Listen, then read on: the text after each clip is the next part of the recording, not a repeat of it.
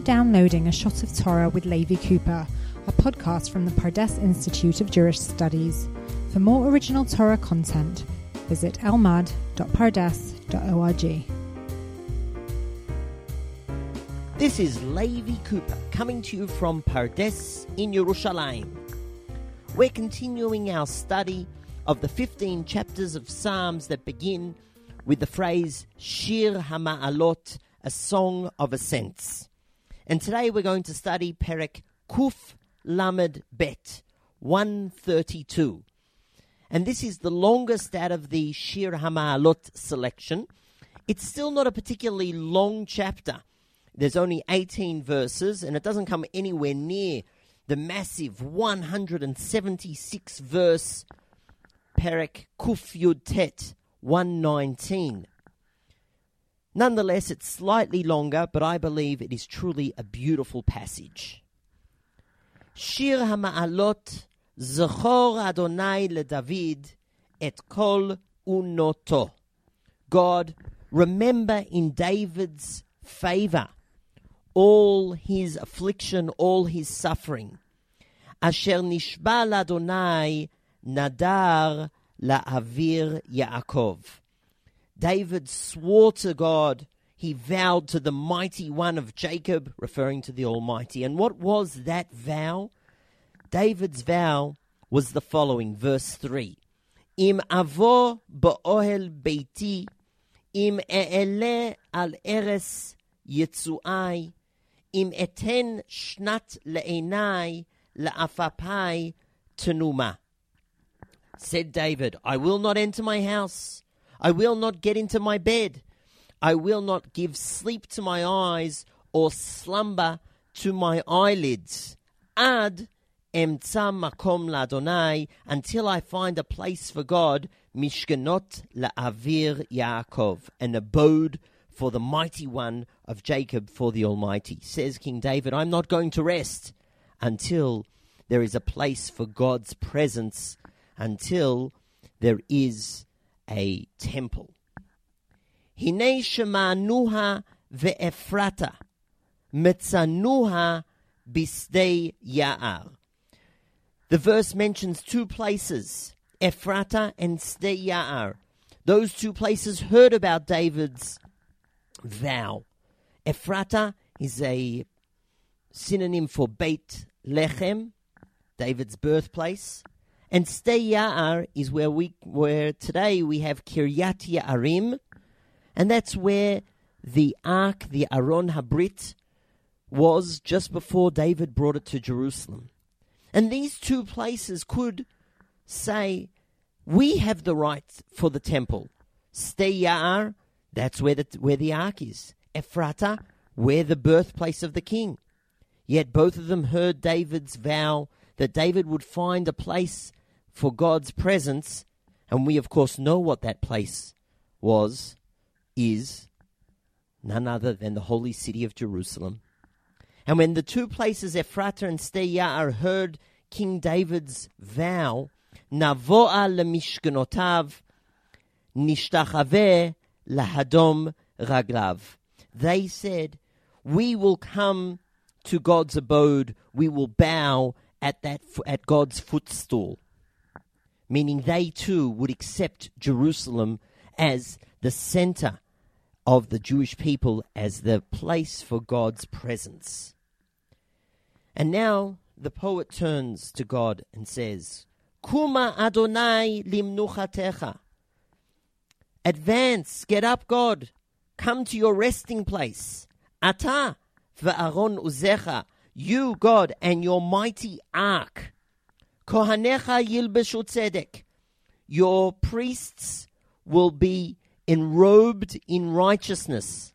And in biblical terms, priests refers to the judges, the people who lead the Jewish nation. They will be enrobed, they will be clothed in righteousness. V'chasidecha yiranenu. Your loyal ones, God, they will sing for joy. Why? Ba'avur David avdecha al tashev pnei meshichecha. For the sake of your servant David, please do not reject your anointed one, O God. And then the poet turns and says that God has made a vow to King David. Nishba Adonai leDavid. The Lord swore to David, Emet, a firm oath, lo yashuv mimena. God will not renounce the oath. Mi pri vitnecha ashit lekiseh lach. One of your own descendants, says God to David, I will set upon your throne, im yishmeru vanecha briti, if your children keep my covenant, ve'edoti zo alamdem, gam bneihem adei ad yeshvu lekiseh lach.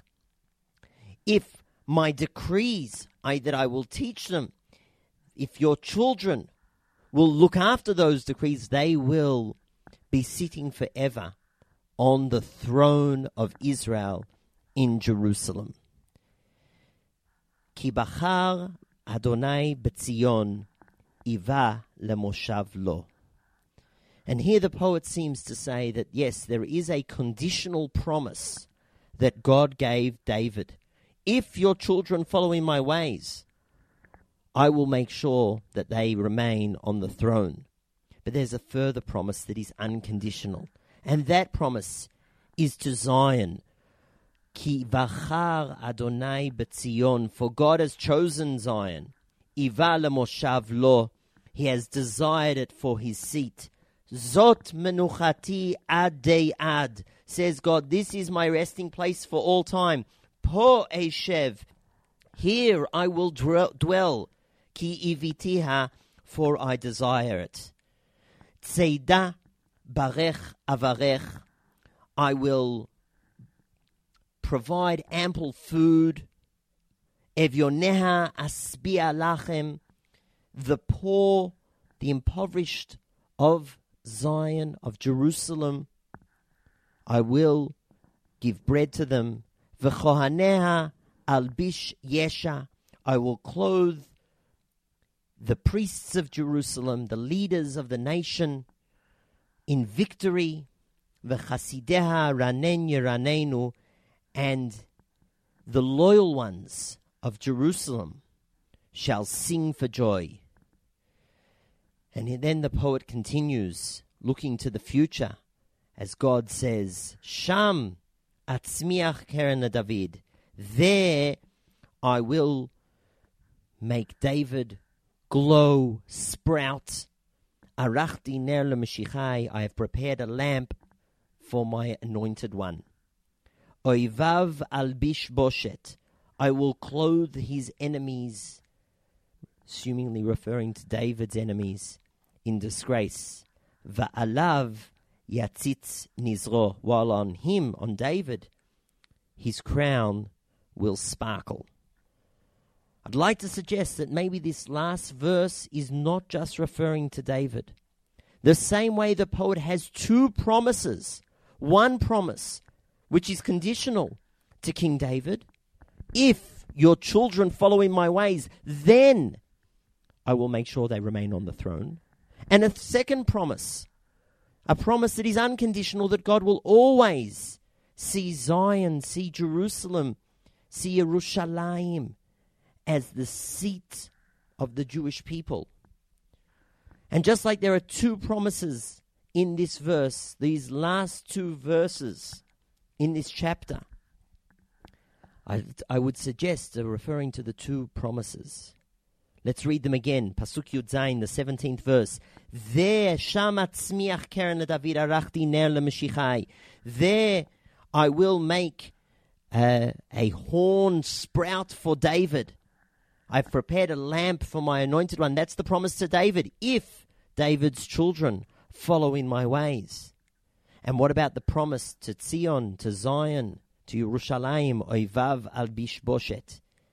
The enemies of Zion, God says, I will clothe them in disgrace. Va'alav yatzitz nizro. And on the crown of Jerusalem will sparkle, will shine. Yerushalayim, the holy city, will glow forever. That's all for now. Until next time, to the Beit Midrash! Thank you for downloading this podcast from the Pardes Institute of Jewish Studies. For more original Torah content, visit almad.pardes.org.